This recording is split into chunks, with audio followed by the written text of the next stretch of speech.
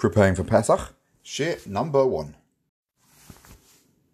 It's not enough to retell the events to bring our children into the circle of those who know a long ago story.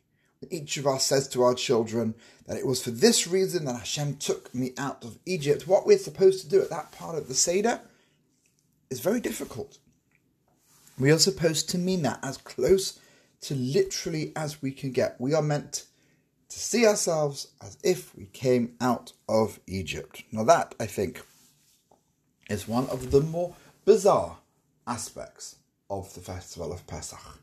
How on earth do you see yourself as having gone out of slavery thousands of years ago, when it's the furthest possible situation from the life you're living?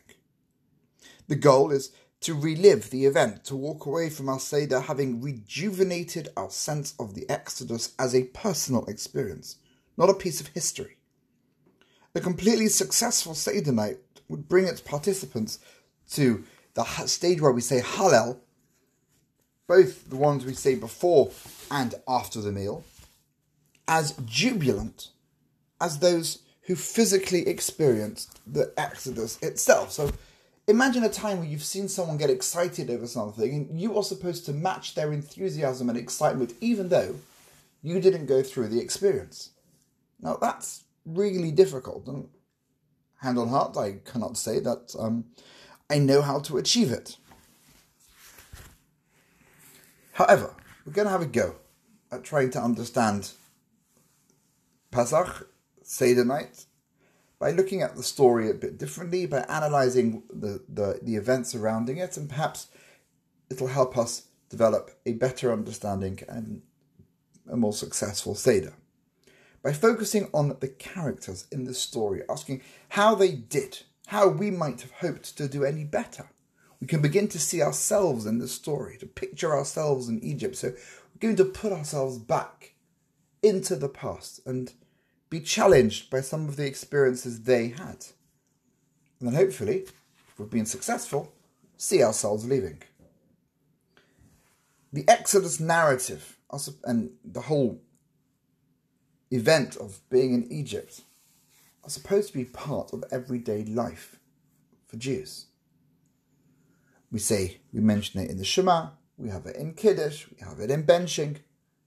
It's almost impossible to escape this one event in our history. We are the people who left Egypt, a truth meant to inform many moments of each day. The memory of leaving Egypt is one of the aids the Torah gave us to bring to that fruition.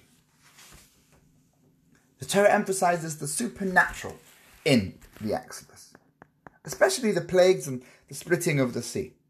Hashem is quoted frequently to the effect that these wonders were to make clear to the Egyptians and the world who was making this happen. They had to know that it was God. Taken at face value, it makes us wonder how the Egyptians denied the necessity of submitting to Hashem through the 10 plagues and then a few days later at the sea. Why didn't they just reconcile themselves to the inevitable? Okay, so you're going to tell me that Pharaoh's heart was hardened by Hashem, but that doesn't explain the conduct of the rest of the Egyptians whose hearts were not hardened and who didn't urge him to let the Jewish people go until late in the game and never forced him to do so. Their hearts weren't hardened, but they didn't respond as if they were completely clear that their only choice was to submit to Hashem. So did the plagues obviously and undeniably come from Hashem? What a cliffhanger. What a moment of tense learning. Come back tomorrow. Have a good day. Adihu yifna pesoi b'koroi v'meheira